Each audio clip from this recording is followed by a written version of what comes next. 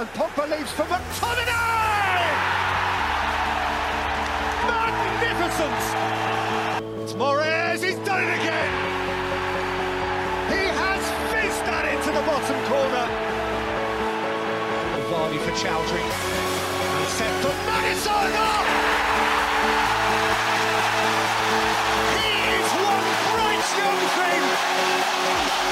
Alisson saw Salah running from his own half, so onside here, Mo Salah. Salah to settle it! In front of the Kop! There's no feeling like that feeling! And now you've got to believe them. You have got to believe them. Hey guys, welcome back to another episode of the 3PL podcast. This week we're bringing you a slightly different episode with an upcoming international break. With that in mind, we're going to try and predict the England squad for the upcoming Euros this summer. Again, Angus joins us this week to name his squad. So without further ado, let's get into it. And yeah, have you guys got your squad all noted down? I have. It's all ready to go. Yeah. Got some names written down on a sheet. Been trying to whittle it down to a sensible 23 people. A lot harder than I thought it was going to be, actually. There's a lot of people that I'd forgot existed, but they're actually pretty good, aren't they? Yeah, it's actually insane how few players 23 actually is. I could have easily had a squad of 35 players and I wouldn't have batted an eyelid. I think actually my first run through when I wasn't counting, it probably was about 35 players, maybe even 40. You're going to need a bigger plane.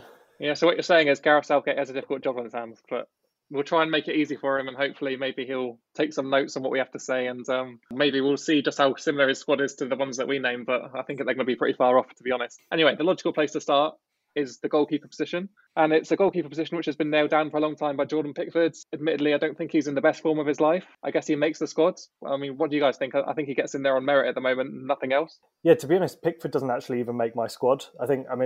If we're working on the basis of taking two goalkeepers just so that we can get a few more outfield players in, I don't actually think I'd rate Pickford at the moment to be in goal for England. He's been pretty poor a lot of the time for Everton, and I don't know, it's just something about him doesn't fill me with confidence. I don't know about you guys, but I really don't think he's in the best form of his life, and I think he would be a bit of a liability. I very much agree. Also not taking Pickford. I have a couple of reasons. One of them, I would worry about squad harmony, taking Pickford, your former number one, your number one for quite a few years.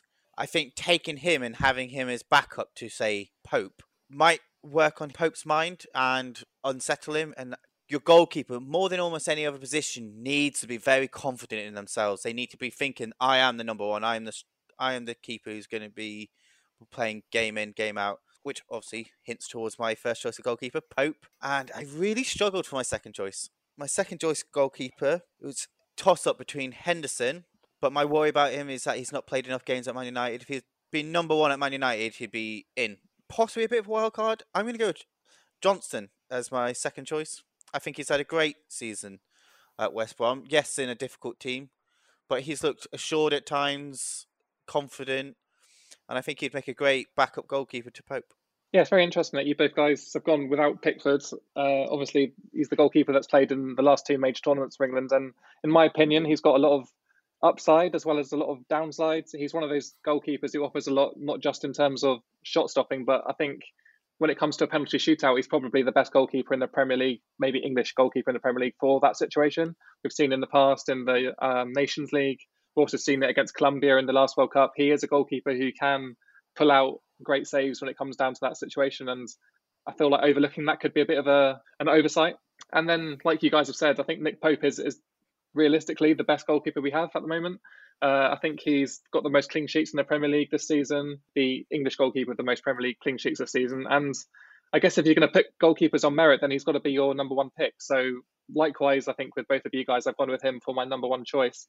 And as for a second one, I think I am going to pick Jordan Pickford just because he's the goalkeeper who's embedded in this England setup. And I think if you take out like maybe the beating heart of a setup, someone that everyone gets along with, someone who people are used to having around, it might upset the harmony, unlike, what you're saying, Angus, about that rivalry between goalkeepers. I don't really think that would exist too much if it's in a major tournament. And I think if Nick Pope does start the games, I don't think Pickford would have too much of an issue with it either, to be honest. Yeah, I just wanted to quickly mention the expected goals against and for as a part of the reason behind why I decided to go against Pickford. Pickford is actually concedes more goals than he's expected to, whereas Johnson saves 6% more than he's expected to. And this is why Nick Pope has to be number one to me.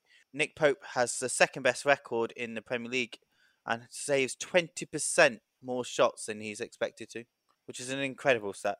Johnston's a really interesting shout because it'd be very unusual for a keeper that's most likely going to get relegated to end up going to a major tournament in the summer. But in terms of like keepers that have had a lot to do this season, and he's had a lot of experience, hasn't he? He's probably faced more shots than pretty much any goalkeeper in Europe, I would say, probably based on the way West Brom play and how defensively weak they are. So he's definitely had a lot of practice. He definitely seems to be in form. And as you say, he's saving more goals than he'd be expected to. So maybe a bit of a sort of a wild card pick that he could maybe be in Southgate's mind. But I don't know whether he's going to be able to get himself ahead of like those other three more natural selections. Just to confirm what you guys' selections are for goalkeeper then. Peter, what are you going with? So I'm going with Pope and Henderson as my backup. I'm going with Pope and Johnston. Okay, and I'm going with Pope and Pickford. So we've all gone slightly differently there, but Pope's the one goalkeeper that all of us have picked. So fingers crossed his first choice going into the tournament or going into the pre-match friendlies, whatever. It'd be great to see him get a good chance in this England team. And I think he's shown this season and last season and probably the last 4 seasons why he should be England number 1. I think it's about time he gets his turn, to be honest. So yeah, we'll see if that one happens. Moving on to defenders then, which is all starting to get a little bit more difficult now because there are so many to pick from, and you've got left backs, right backs, centre backs. And yeah, I mean, this is going to be very difficult, but we'll start with left backs. And there's been one standout left back this season in the Premier League. That's been, Luke Shaw, and it's been absolutely amazing to watch because he's rejuvenated himself at Manchester United. I think a lot of us really thought he was kind of past the best in his career, wouldn't refined his good form, and very susceptible to injuries, and he hasn't really picked up any injuries this season, which is why he's been so great consistently. So I guess you've all got him in your squads, but yeah, who have you guys got in terms of partnering or also at that left back spot? I really struggled when it came to the left back position. After Shaw for me, like you said, he was the obvious contender. He straight away went into the side for me. I've gone with Chilwell, but, and it is a big but, he's struggling to become first choice left back for Chelsea, which to me puts him at risk in getting to the side. But still, I think he's, out of all the left backs, probably the best one around. Well, best second choice. I really considered Saka from Arsenal. I think he offers so much to a squad because he can play in so many different positions. And that flexibility, I think, is really important, especially as we spoke about a squad depth of only having 23 players. However, in the end, I went with Chilwell. Yeah, I think Chilwell does seem like the obvious second choice, isn't it, in terms of if you look at who's consistently been the best left backs in the Premier League. But Kieran Trippier is going to be a really interesting one because it's very rare that you see players getting called up to the England squad who don't play in the Premier League. That's mainly just because pretty much all the good English players do play in the Premier League. But Trippier obviously has gone from being really solid for Tottenham for years, sort of dwindled a bit, but then went to Atletico Madrid where he's still having a really good season. And from what I've heard, he's playing a really key role in the way Atletico Madrid play. So he definitely puts himself in consideration. And then obviously I have to give a special shout out to Aaron Creswell, who has been phenomenal for West Ham this season. I don't think he gets in the squad just because of how good the other players are around him. But when you have a season as good as him, it's the kind of form that you see players getting called up to the national squad for. I think he's just unfortunate that he plays in a position where England have got such a wealth of talent at the moment. Yeah, it's really a packed position for England as well. And I can't believe none of you are putting Trippier in just from that free kick he scored in the last World Cup. I thought that'd be enough to get him into most people's squads. He's got that ability at set pieces. Perhaps he's the guy you want in the last minute situation when there's a free kick at the edge of the box. But yeah, he probably wouldn't make my team either. And I'm again very tempted by Matt Targett. I think he's had probably the best season of his career at Aston Villa. It's obviously been a defence that has been really, really solid this season, and they've kept plenty of clean sheets, and he's probably been one of the most integral parts of that setup for them. So I think to overlook him would be an oversight from Gareth Southgate, but ultimately I do think Ben Chilwell is the better backup at left back. I think he's got that experience at Leicester, he's got that experience now at Chelsea, and he just is going to, bring that all-round kind of defensive game to that England squad if chosen. So I think Luke Shaw and Ben Chilwell probably going to be your 1 and 2 in my opinion. Yeah, just the only thing with Chilwell, as Angus said, is obviously his playing time and whether that puts a doubt in Southgate's mind as to whether he's a viable option. If he's not been playing for Chelsea, can you justify taking a player to an international tournament who's not played for pretty much the second half of the season? And that's where someone like Targett or Trippier might find themselves getting a call up. And I definitely agree, Targett has been a really, really solid player for Aston Villa, and he probably does deserve to be considered as well. when it comes to target, you have to consider the centre-backs you're taking in. If you choose to take Mings, then I think target makes a lot of sense, more so than Trippier, because I think at that point you would have the balance of having two players who are used to playing week in, week out together, and they play the same side of the pitch. But it all depends on, it's such a balancing act. I can just make you realise how tricky it must be for Southgate. But I still don't think he's a great manager. Couldn't resist a little jab there. I'm sure we'll get plenty more of those. But yeah, who have you gone for at left back then as your locked in left backs? Yeah, Shaw and Chilwell for me as well. They seem like the obvious choices, don't they? But I wouldn't be surprised if we saw Southgate do something a little bit different. I think it's definitely a position that's open for some variability. But yeah, those two are taking the spot for me.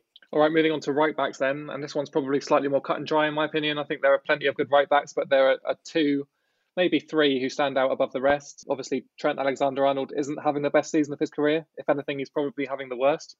In a very injury-struck Liverpool side, they've really struggled to keep clean sheets this season, and I think that's really hindered him. I think he's had to do a lot more defending this season, which I don't think he's quite as good at as attacking, and that's really, found him out a little bit.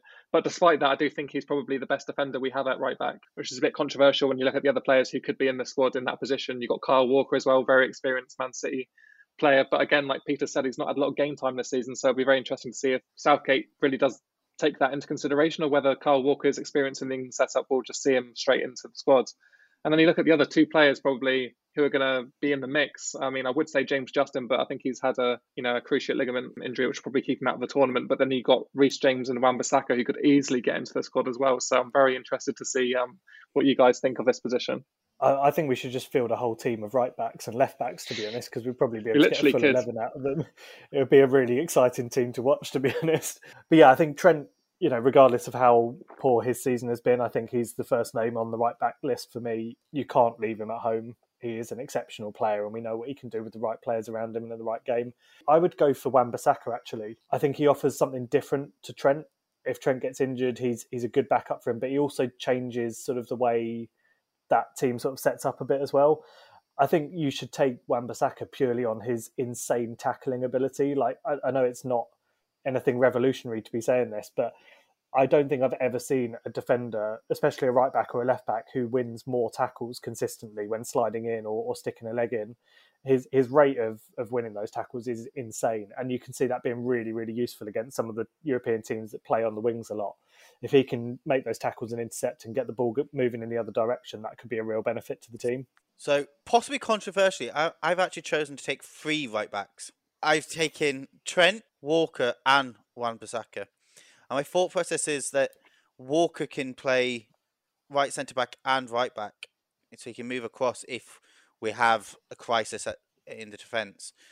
So I wanted the three of them. Like you said, Wan-Bissaka, later stages of the tournament, I'm thinking Wan-Bissaka, if you're coming up against a France, a Germany, you'd be very tempted to swap Trent out for him. Or if you're trying to close out a match, say England are winning 1-0 and it's 60 minutes to go, in my eyes, you'd take Trent off. You bring Wan-Bissaka on and you have, like you said, possibly the best defensive right back England have to offer. But when going forwards, you definitely want Trent. Trent is a talent which I don't think England have had many of. A right back with the ability he has is incredible. His passing range, the way he can whip the ball in. And quite often England struggle to break teams down. So I think that's where you really need Trent in the side, just to that added creativity from out wide. Yeah, 100%. He's definitely one of the best right backs probably we've ever had in terms of an England squad. I think Gary Neville obviously held down that position for a long time. Then we had Kyle Walker back there for a long time. But I do think Trent Alexander-Arnold realistically is going to be in this England squad for the next maybe 5-10 years. And, I think that's testament to his game and how much he's going to improve as well in the next couple of years, because he has just got everything and he's the complete package. But like you said, I think Aaron Wan-Bissaka is the most underrated probably defender in this England setup. I don't think he's ever had an England cap, and his tackle percentage or tackle success rate this season has been unreal. I think he's got the highest tackle success rate in the Premier League with 88.5%, which is, he's basically winning every single 50-50 tackle he's going into. So if he can translate that into, a high pressure situation in the Euros, then you'd be stupid not to take him. And for the same reason, I've kind of gone with what Angus has done here and take Kyle Walker, not just because he can play right back, but because he's, very versatile and can play centre back as well. So I think you can double up there and then almost get yourself another player in that right back position, which is probably perfect for this situation, because I don't think any of those players deserve to miss out on the squad after the season they've had. So, yeah, I would take Trent, Walker and Wan-Bissaka. Yeah, I like both of your thinking there with Walker, because it's one of the benefits of having players that play in a Pep Guardiola team is they will have played in various positions in their time there, and even if they've not done it in matches, you can guarantee they will play weird little positions in their training matches just because Guardiola wants to see what they can do. So it's definitely a good option to have someone with that versatility at the back, sort of like a utility player that we often don't have in the England team. We often have players that are very good at one position, but once you take them out of that position, it all falls apart. So definitely good to have a bit of flexibility. You're forgetting as well that Kyle Walker has made an appearance in goal for Man City. So, if all goes to shit and we have two goalkeepers injured, you've got Kyle Walker who can jump in at the back there as well. So, all right, then moving on to centre-backs. And I guess we've talked about it a little bit, so it kind of takes out one from me and Angus's selections. We've both gone for, I guess, a hybrid in that we've gone for Kyle Walker at centre-back as well. But then you've got, some really good centre-backs this season who have stood out, especially one in particular, I think, who deserves a huge shout-out for the turnaround in his form. I think John Stones is definitely the player who should be first on the team sheet at centre-back. I think he's had probably a season of his career, and that's without even playing all the games. I think he was injured at the start of the season, and then he's been in and out because it's Pep rotation. You can't expect to start 2 games in a row, and he's just excelled in every appearance he's made, really. And yes, testament to him, because I think a lot of people thought he was done after Man City signed 2 centre-backs in the summer, Ruben Diaz and Nathan Ake. You would expect John Stones to maybe look for a different team and just surrender his place in the Man City setup, but he hasn't done that. He's come back and he's put in probably the best season of his career. So yeah, I think John Stones is a instant pick for me. Picking the other 3, because I think you've got to pick 4 centre backs in the squad, is more of a challenge, and a challenge I'm going to let you guys go first on. I can jump in on this if you like. So I've gone for Stones, Maguire, Cody, and then I really struggled because part of me was tempted to just keep Walker as a right back, centre back, swapping between the 2, and have more space further up the pitch to have extra players. Instead, I've dropped one and I've gone for Keane as well. I think Keane's had a really good season, quite a solid choice. There's considerations of Mings, Concert, again, Aston Villa's had a really good season. However, I just want the experience of playing for England. Keane's got some, it's not a huge amount, but it's more so than they have, and I think when you go to a big tournament, you do need a few older heads, and I've picked, on the whole, a relatively young squad, and I think I need a few players in there, especially at the back with experience. So Stones, Maguire, Cody, Keane, we've got a lot of voices there. I think it's pivotal for the way our tournament will go.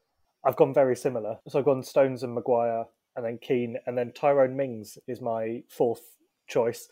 I think Villa have been really good defensively. It's just a shame that Martinez in goal isn't English, because we could do with him, to be honest, with the way he's been playing. But yeah, I think Mings is just a really useful player to have around the squad. He's got a great sort of ability for his age.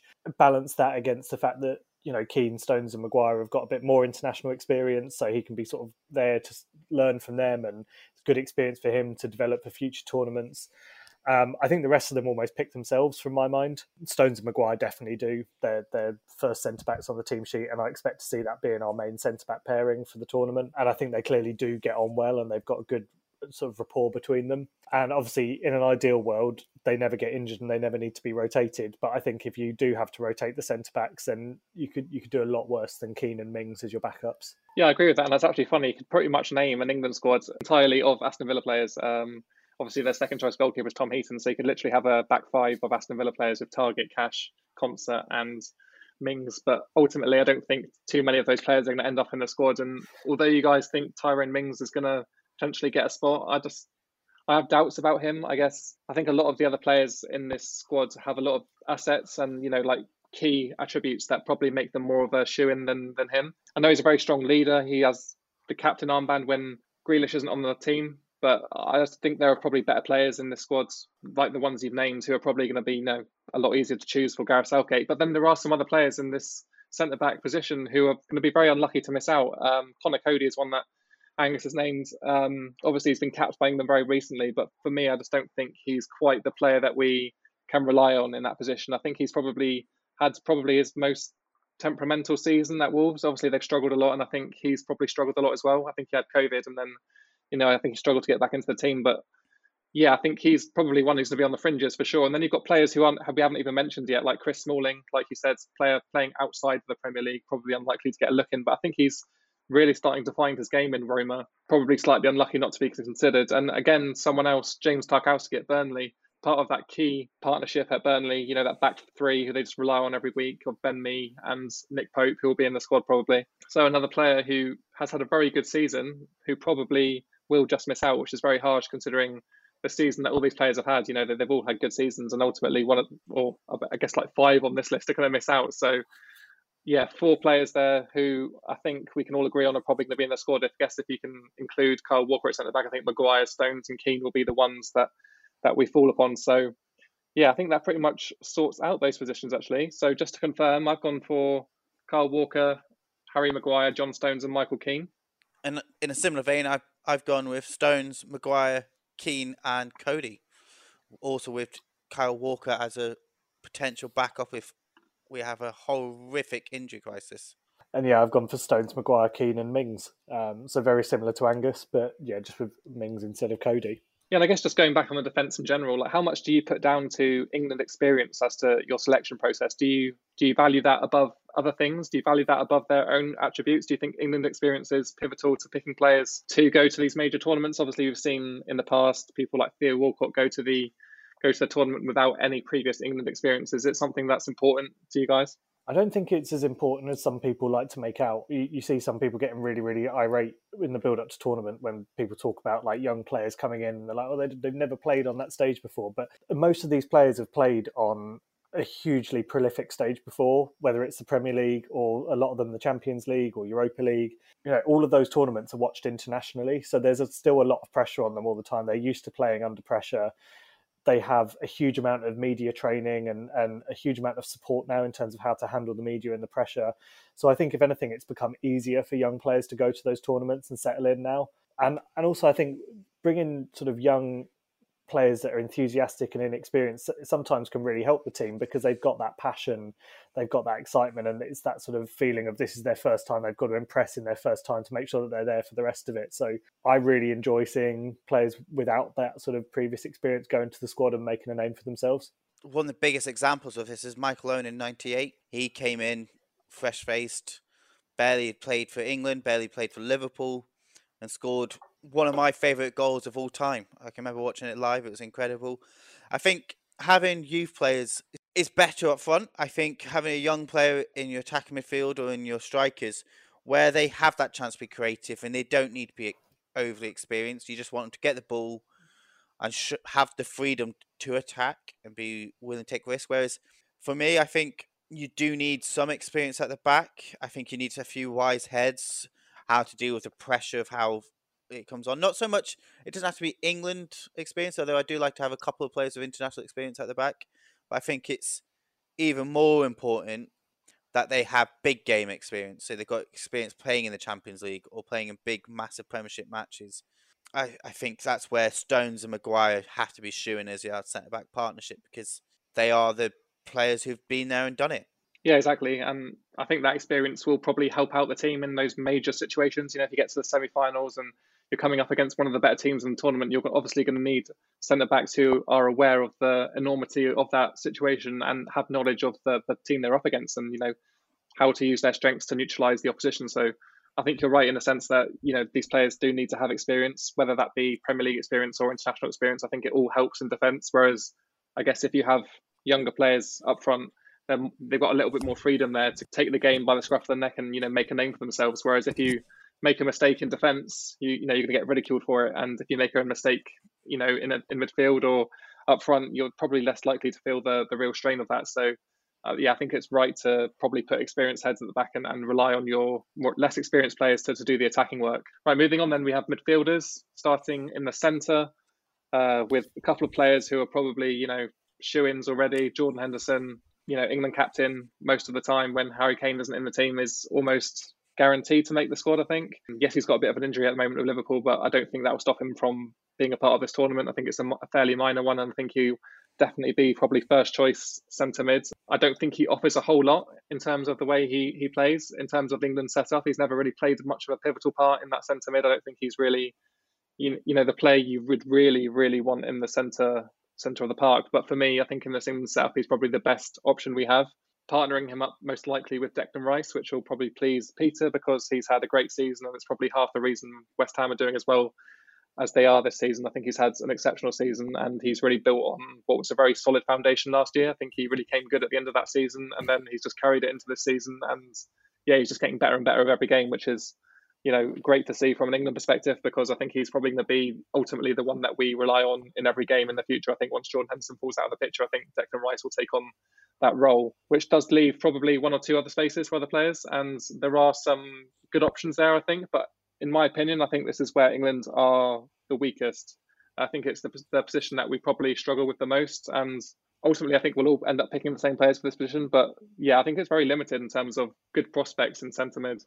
Yeah, I'd argue this is possibly the weakest centre midfield options we've had in a good couple of generations. We have players who are solid, but I wouldn't say that they haven't got the talent of what we've had in the past when we've had players like Scholes, Gerrard, Lampard, even players like Gareth Barry, who I would say was of a higher standard than the players we have at the moment. However, I would agree, Henderson, Rice, they've got to be in this team.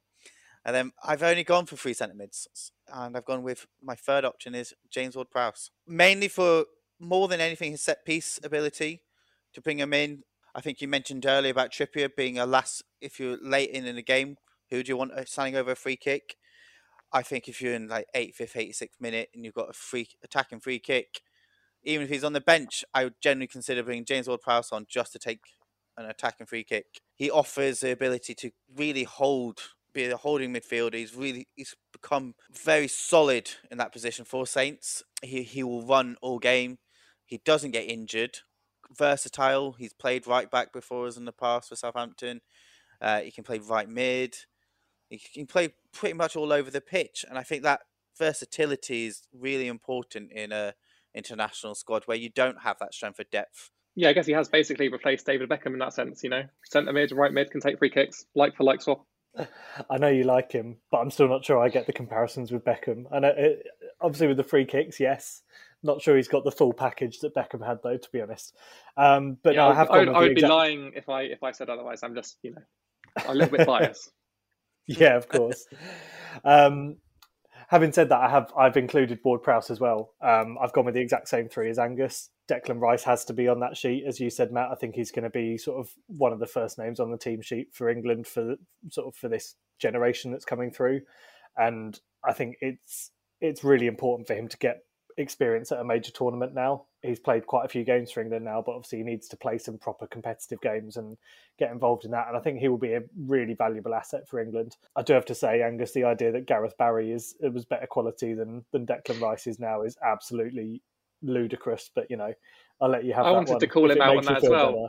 What Gareth Barry have you been watching? Gareth Barry at one point. Did you level up Gareth Barry not in so career much mode at some point? maybe not Rice, but I'd say he's as good as, if not better than Henderson. This is a player who got a lot of caps. There'll be a lot of angry Liverpool fans out there. For Man City, he got a lot of appearances. I'm trying to think of other players. Owen Hargreaves, quality centre mid. Lots of injuries though, but you're pulling out some absolute stinkers here.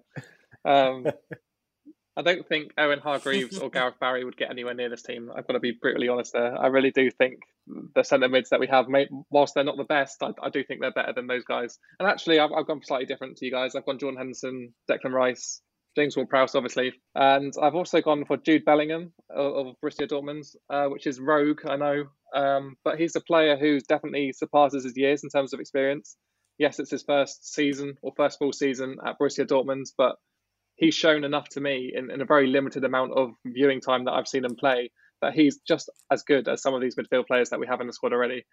He plays in the Champions League week in, week out for Borussia Dortmund, and that shows me so much that the manager must trust him to do a job in that team on the highest possible stage of club football. And he's been doing it, and he hasn't looked out of place at all. Yes, he's young, but like you said, I think you've got to have one or two of those players in the squad who are going to seize the opportunity and really take it by the scruff of the neck. And I think he's one of those players who could just make a difference. I mean, yes, he'd probably come on as 4th choice midfielder. I think James Ward-Prowse would probably be subbed in over him. But if you're really looking for someone to open up a defence maybe, or give you a different look, going forwards. I do think Jude Bellingham is one of those players who you could easily have in the squad just as a backup option. And maybe if you've won your first 2 games in the group, you're coming up against, I can't remember who we have, I think it's Czech Republic in the last game of the group. Why not give Jude Bellingham a run out? I think he would be more than capable of playing that deep central role for England. I really do. I'm interested in what you both think about Calvin Phillips. He's had a few caps for England now, been injured for quite a long period of time, so hasn't impacted maybe on the league as much as people probably would have thought he would have done. But for Leeds, when he is fit, he's been so pivotal to them when they play well. We've all missed him out. I wondered, what was your guys' thinking behind missing him out? I'm not convinced, to be honest. I think he's good for Leeds. I think he works well in the Leeds system, and I think he gels well with the team that he plays in.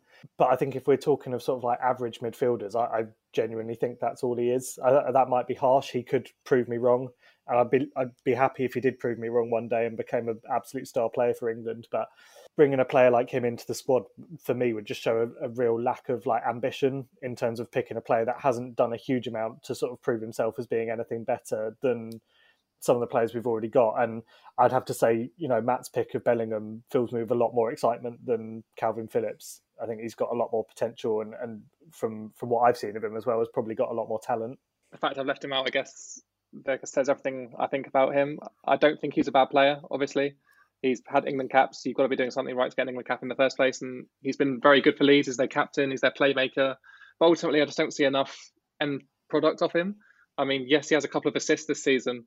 But is that really what you want from your centre midfielder? You want a centre midfielder really to be driving on and offering that box-to-box option, defensively and getting forward and providing not just goals but assists. And honestly, I just don't think he's got that much star quality to his game. I think he's a very run-of-the-mill centre midfielder.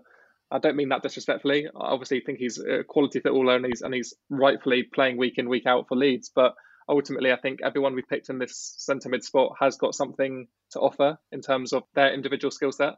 Whereas I just don't think he's quite at that level yet. I think he could get there, but ultimately I think someone like Jude Bellingham, a bit more exciting, that youth, the physicality of his game, getting forwards, defending, has just got more to offer, which is harsh, but that's just the way I've been thinking about that. So yeah, he doesn't make my squad, unfortunately.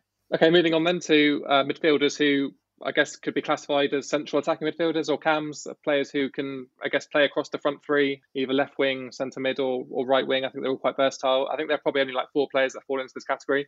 And it's very difficult to leave any of them out of the squad, to be honest, because they're all having probably the best season to date of their careers. I guess the players who are probably going to be the first ones to be selected are going to be Mason Mount and Jack Grealish. I think those are 2 players who have England experience, have shone in an England shirt previously, and I think Gareth Southgate is a huge fan of both of them. So although Jack Grealish got a lot of stick, I think, a couple of months ago for not actually playing when selected by Gareth Southgate, I think he showed when he came on the pitch just how good he is. And I think he's completely changed his mind on that front. So I think those 2 players definitely get in. And then you're left with Phil Foden and James Maddison, maybe to get that last spot. I think you can only really take 3 players in this position because they're all fairly similar. So yeah, I'd be interested to see if you guys, what you guys select here. Is it Phil Foden or James Maddison?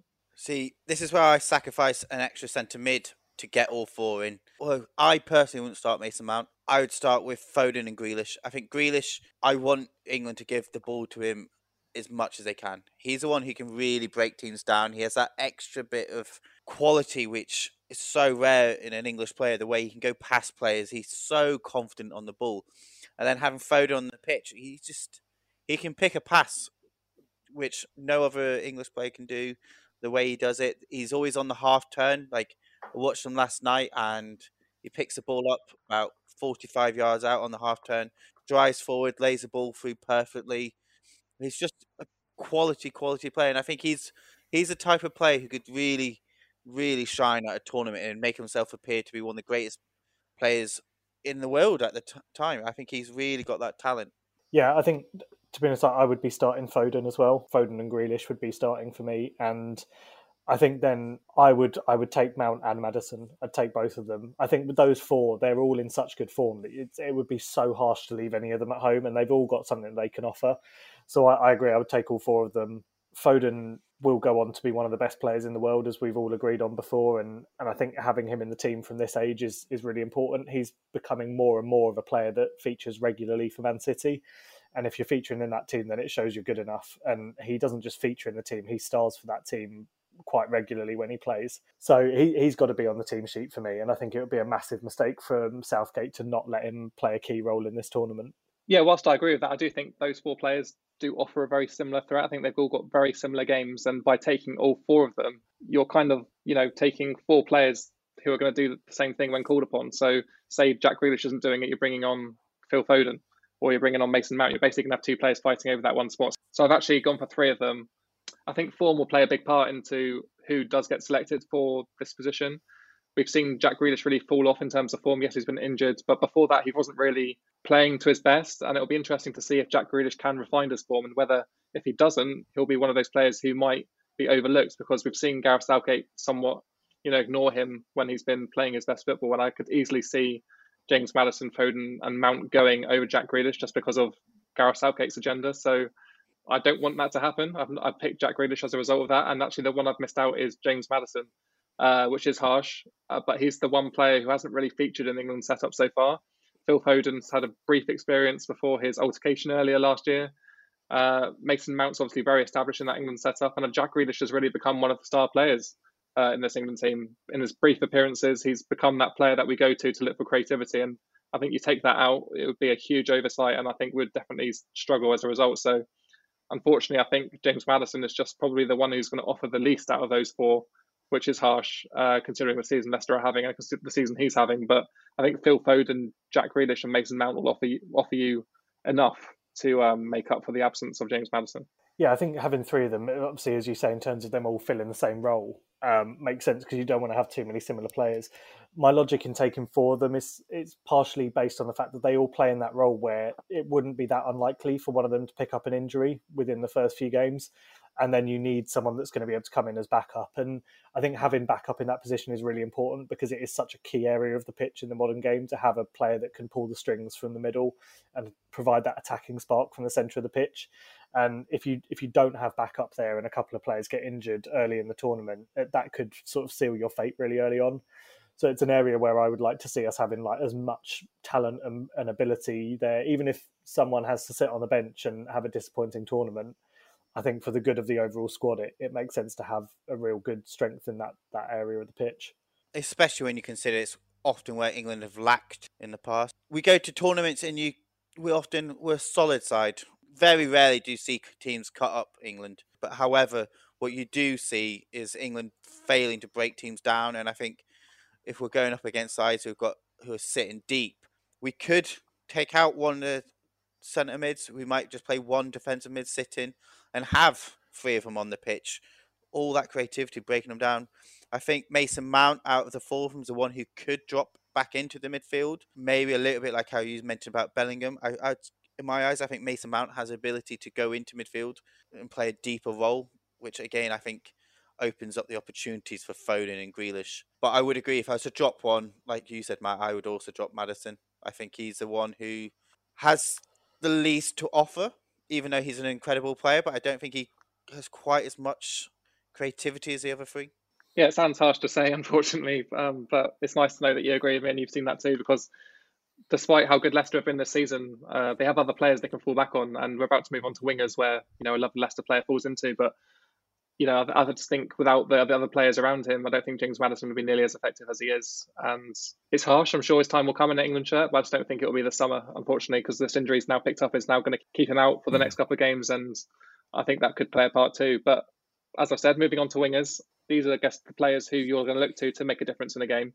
I think it's all good and well looking to, attacking midfielders like Mason Mount, Foden, Grealish to make that impact. But ultimately, if you don't have the wingers to pass to or to put into good positions, it's going to be very difficult. And I think we are somewhat very lucky that we have an abundance of good wingers. I think in recent tournaments, they've been underutilised, played in the wrong way, and we've lent too much on Harry Kane up front. But I think if we can play a system that fits in some of these players, as well as Harry Kane going forwards, I think England are going to be near enough unstoppable with the supply they're going to have from those attacking midfielders. So I think I'd probably pick 3 wingers for this squad, which is controversial because obviously you don't have backup on both sides. But I think some of the players that I've named previously in attacking mid, like Phil Foden, can easily go out on the wing and do a job. Likewise, Jack Grealish. So my 3 wingers I've gone for here are number 1, Raheem Sterling. He's the player that will never be too far away from this England team. I think he's, on his day, near enough unplayable. I think he is very, very good. I don't think he's shown it as much this season. I think, if anything, it's probably been one of his more disappointing seasons, but we've seen on his day just how good he can be. And I think that pace up against, some of the lesser teams at the Euros will definitely be an asset, as well as Jadon Sancho, who has been very, very good for a long time now at Borussia Dortmund, one of those few players playing outside of the Premier League that's English. I do think he should have, maybe got that move to United in the summer, and I think we would have seen the best of him had he done that. But as it is, we don't really know too much about him since we don't watch him every week. He's obviously putting up great numbers, that's in goals and assists, but ultimately we've seen the best of him in an England shirt, and I think he really, really will, embrace that starting role if he's given it. I think he is that player to now go on and be that, star player out on the wing, and I think he easily could be. But I think he'll be fighting for that position with Marcus Rashford, because I don't think Marcus Rashford will be a striker this summer. We'll take a lot of strikers, but I don't think Rashford will be that one that plays up front. So, yeah, I think I've just taken those 3. I think Rashford, Sancho and Sterling is more than enough to offer, a lot going forwards. I think it's the easiest selection of any position, really. I've gone with the exact same 3. I think there's other players in and around there that would definitely be wanting a chance. One of them you actually mentioned earlier, Angus, in terms of left-back consideration, was Saka from Arsenal. I think obviously he does play sort of as a left-back, left wing-back, sometimes as a winger, and he's definitely got that versatility that means he's a player you might want in the squad. He's very, very talented, clearly got a lot of potential, but I don't know whether we've seen enough of him yet to justify a place in the squad. As we've said, it's a very difficult thing to do to whittle down this squad to the number of players, and I think especially in a winger position, the 3 players that you've mentioned already all have more to offer than Saka. That's not to say Saka won't one day go on to be better than any of them, because I think he has the potential to actually do that. I think he does clearly have a lot of talent, but right now for this tournament, I just think it's a bit too early for him to be getting involved in a sort of a major tournament ahead of some of the other options that you've already mentioned. I very much agree on Sterling and Sancho. Them 2 went straight into my team, and I have also gone with Rashford, but he was the one who I was on the edge about. I don't think he's had one of his best seasons. I think he's struggled at times this season. United have relied so heavily on Fernandes all the way through this season that I think at times Rashford is not being at his usual self. At times he's struggled with the ball. He's not looked as threatening. Doesn't look quite as quick as he used to. However, that could all change. He might be better in England shirt. I think he's one of those players who has looked like that in the past, where he comes alive more for England. I think especially during the Jose Mourinho days, where he was not really enjoying the United side.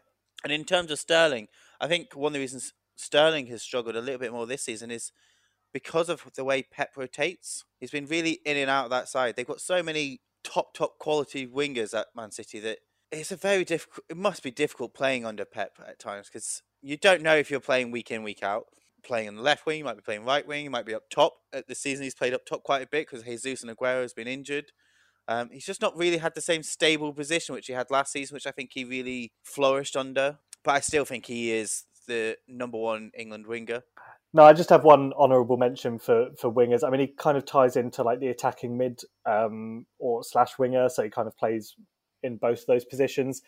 I think, unfortunately, this is a player that I would like to see go to the Euros, but realistically, due to the other talent that's in those areas, he doesn't stand a chance. But I think if he carries on playing the way he has recently, Jesse Lingard is going to be thinking that he's got a chance of getting back into this England squad. He obviously once was a name that you would have expected to see in the England squad. We all know that he's not been at that level for quite some time, but since he's joined West Ham, he's been fantastic. He didn't play against Man United for us at the weekend, and you could see the difference it made not having him in the team. He clearly has brought a huge amount to that squad. And he is, I think, a lot of the motivation he's got for playing well is not just to get himself back into form for his sort of domestic team, but he's going to want to get back into that international squad. And I think he's going to keep fighting. I don't think he will be able to prove himself enough in the short space of time that it will take to get himself into this team. Maybe one day, maybe the next tournament comes around, if he carries on as he is, I think he's still got the potential to get back into this squad at some stage. And do you think his previous experience in an England shirt could stand him in good stead? Do you think that is enough to see him potentially get a spot this summer? Because we've seen a lot in the past that players have relied a lot on their reputation to get into the England squads, and often they perform probably below average in the Premier League, but they'll still get into the squad. Do you think he's one of those players again who could just emerge as one of those players you chuck into a squad because of how well he's previously played for England? Yeah, I think in years gone by that would definitely have happened, and you could see it happening in this scenario perfectly. You know, he goes on loan to West Ham halfway through the season, plays really well, doesn't set the world alight, but plays well enough to put his name back in the frame. People start talking about him and he gets an England call-up. But I think the difference now, as we've been saying over the last sort of like 20 minutes or so, is just that in that attacking mid-winger area, we've just got so much talent, so much ability.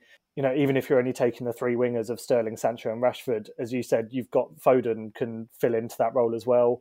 Grealish can fill in on the wing. We've got, between those players, you've got 7 really high-quality players that can play in pretty much any role across that area.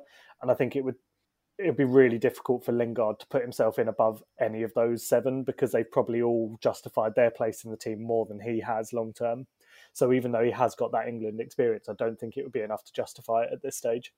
Yeah, I think that's fair. So we've all gone with the same 3 players as the wingers then. We've all gone for Sterling, Sancho and Rashford, which is leading us on nicely to the final position that you'll have to pick. And it's probably the one that comes up the most in conversation as to who's going to be the backup to Harry Kane in the squad. And I think, if anything, this season's probably been the one that's been the most competitive for that spot. We're lucky enough to, watch the Premier League, which has so many great English attacking strikers. And I think Gareth Southgate's never a real headache trying to pick 3, I would say, because obviously one picks itself. Harry Kane's always going to be in that team. He's the captain, penalty taker, the one you're going to look to get goals the majority of the time. But then below that, I think it's very, very open. I think there are probably 4 or 5 strikers who have had very similar seasons, scored a similar amount of goals and probably offer the same threat. But yeah, it's going to be very interesting to see which ones he picks. And I don't know how many you would take. Personally, I've taken 3. I don't think you need too many more options than that, especially when you look at the attacking midfield talent. I think 3 strikers allows you 1 injury and then, an impact sub off the bench. So I've gone for Calvert-Lewin as my second choice. I think he's probably been the best of the rest this season. Scored goals in big games. He's a physical threat, offers you something a bit different to Harry Kane. And he has, proved this season that he can step up and score against the big teams, which is something I think in previous seasons we haven't really seen. I think Everton relied too much on other strikers, and finally we're starting to see Calvert-Lewin really shine in that Everton team, and he is very key to the way they play. The last spot is really up for grabs. Plenty of strikers in there who, have had the odd cap here and there, and plenty of strikers who have scored over 10 goals this season, but it's very difficult to choose which one would fill that spot. So yeah, I'm going to open up the floor, I guess, to you guys. The final spot is such a tricky one because I've very much like you have gone Kane and Calvert-Lewin, and then I've gone with Danny Ings. I know it's my Southampton bias. He's had a poor couple of months, the last couple of months because of injury, but if fit and firing on all cylinders, if you get an opportunity and if he's in the box, you expect him to score. I don't feel the same with a lot of the other strikers. Bamford, I considered, and he's very hit and miss. When he's finishing and he's on a top notch, he looks amazing at times. But also, other games, he could be 4 yards out and miss. I just can't get my head around how he does it. Like, one week he looks world class, next week he looks awful. I considered Tammy Abrahams, but again, I don't think he's had the best of seasons. I think that final position's really tricky. I wanted Mikel Antonio, but he's currently gone and signed for Jamaica. Yeah, it's a really tricky one to pick, actually. I think there's plenty of players that sort of would justify putting themselves in the picture there. Kane and Calvert-Lewin seem like the 2 obvious ones. I've actually gone for Bamford as my third choice. I think he's proved a lot of people wrong this season, and we've spoken about it before, actually, whether he can get himself into the England squad by playing well this season. I think he's done enough to prove that he can. The other options, obviously, Ings, as you said, I don't think he's at the level where he's international tournament material at the moment. He's had some really, really good times over the last season and a half, maybe probably going back the last couple of seasons. But I don't know. He's coming to the end of that period of really good play. I think he's not at the peak of that. He's sort of tailing off, and I think unfortunately that rules him out for me. The other one obviously would be Tammy Abraham, but again, he doesn't play a lot for Chelsea at the moment, and I just don't think you can take a player that's not playing consistently. You need players that are getting chances, especially in the striker position. You need someone that's playing all the time and has got that real instinct drilled into them and is sharp. And I think Tammy Abraham's in that kind of position at the moment where he would play and he could get a chance on the plate and miss it just because he's not sharp enough. He's not been playing enough to react to it. And I think Bamford, that's what puts him in that position for me. And I don't really think there's anyone else that has justified being in the squad as much as he has. Yeah, it's interesting that you say that. I think before this, I'd already made up my mind and you've somewhat talked me out of it. But at the same time, I think the one player of these strikers who I think offers maybe the most in terms of goal scoring ability, I think he's the most natural finisher of them all, is Tammy Abraham. I think on last season's form, he was obviously going to the Euros. He had a great season for Chelsea, played almost every game under Frank Lampard, and as we saw, scored a bucket full of goals as a result. And I don't think it's fair on him just to rule him out because he's not been playing games. I mean, Chelsea have obviously gone and signed probably the most expensive striker in Europe in Timo Werner, and he's not been doing it. And whenever Tammy Abraham has come into the team, he has supplied goals. That's something I've noticed this season, that he is that player they can turn to reliably to get the goals when he's playing up front. And I think it's the same for a lot of players at Chelsea. I think Giroud's done it, So I don't think it's unheard of for Tammy Abraham to be that last player to be picked. And I think, if anything, he's probably got the most to offer. I think he's a very natural goal scorer. If anything, he is probably very similar to Calvert-Lewin and Harry Kane in the way he plays. But I do think if you put him up front, if you need a goal in, late extra time and your strikers are tiring, I do think he's a great option to have. He's young, he'll put in a shift, and I think he is probably one of the better finished out of those strikers that you've named. Like you said, I don't think Patrick Bamford's the one you can rely on in a pressure situation. We've seen it for Leeds, and if you're not going to do it against West Brom in the last minute, then you're probably not going to do it against Holland in the semi-finals. So I think that rules out a couple of players there. I don't think Ollie Watkins is worth considering for that same reason. I think he's equally had a very similar season to Bamford, scored some great goals, but equally missed some sitters at times. And I don't think you can say the same of Tammy Abraham. He hasn't really missed too many open opportunities.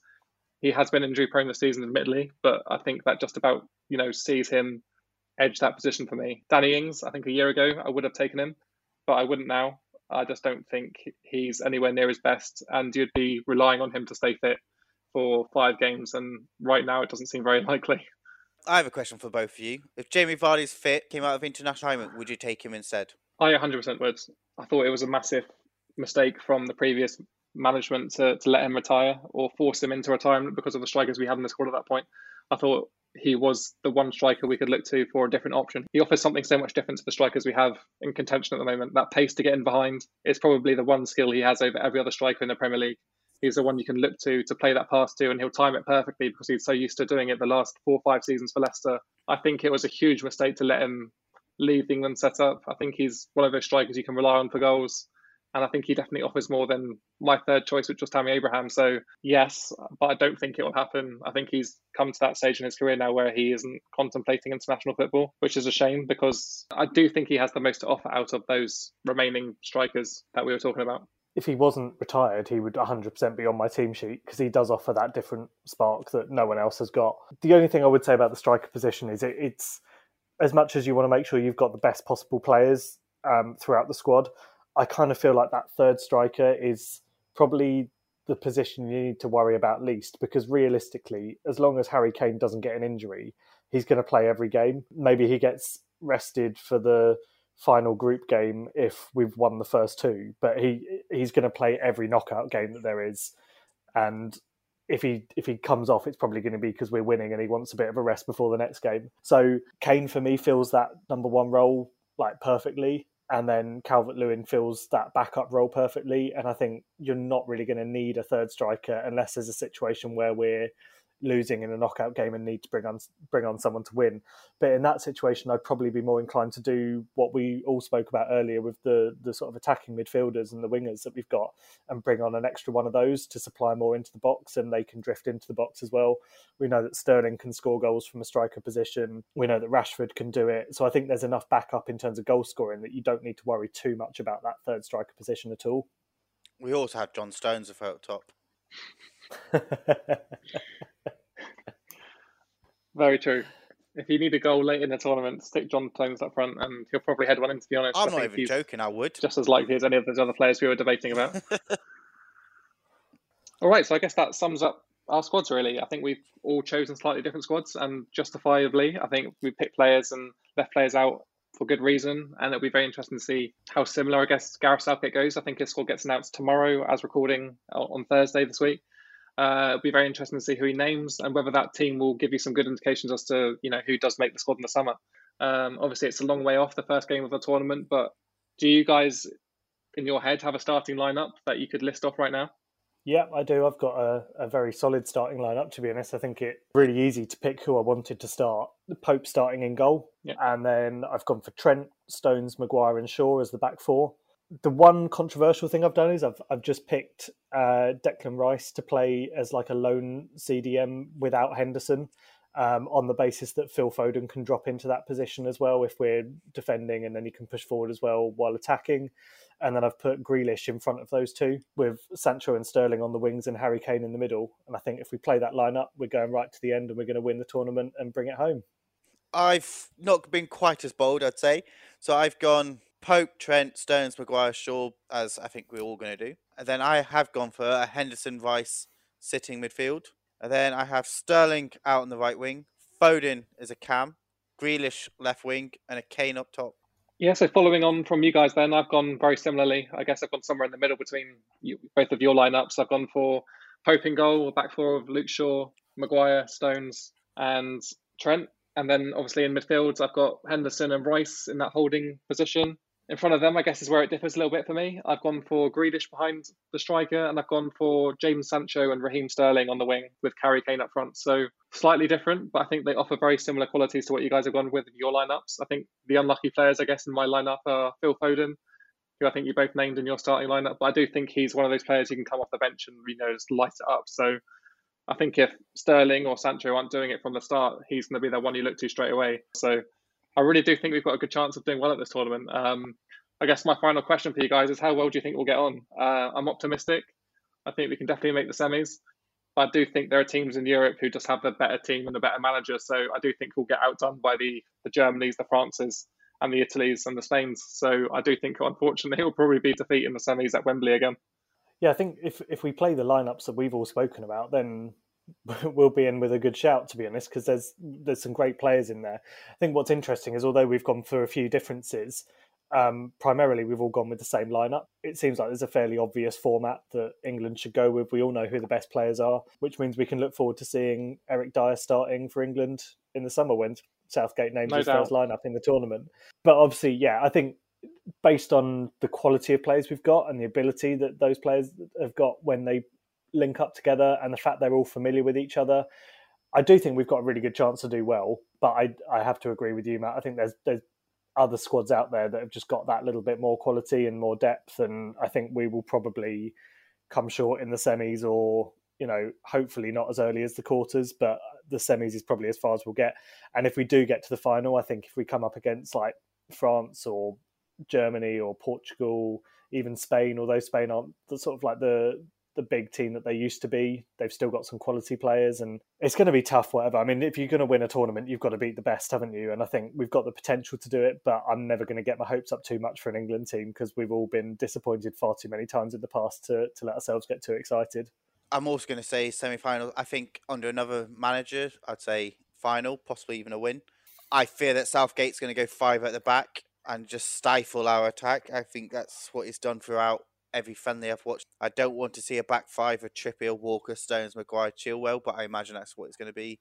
And I think as a result, we're going to struggle when we come against the bigger teams, the bigger, better teams that we're not going to have that attacking flair to get goals against them, which I think is a shame, real shame. I think this is one of the best generations as a football team we've had. There's players on there which are on a world-class level. Harry Kane up top is the best striker I think I've ever seen England have. I think he's better than Rooney and better than Owen. I think he's a talent we've never seen before. The way he scores goals from anywhere on the pitch, the way he can pass the ball at the moment for Spurs, he can ping 50, 60-yard balls. He's just genuinely a world-class striker, and we need to make the most of him and hopefully win a tournament under him. Yep, fingers crossed. Okay, and that brings an end to the slightly different episode of the 3PL podcast. Thanks again to Angus for joining us, and I'm sure we'll all be keeping tabs on the build-up to the Euros. But next week, we'll be back again to preview all the upcoming games in the Premier League as we approach the final 10 games. Until then, make sure you are following us on social media. That's Facebook, Twitter and Instagram. And also make sure you're subscribed to our YouTube channel to never miss an episode. And we'll catch you all again next week.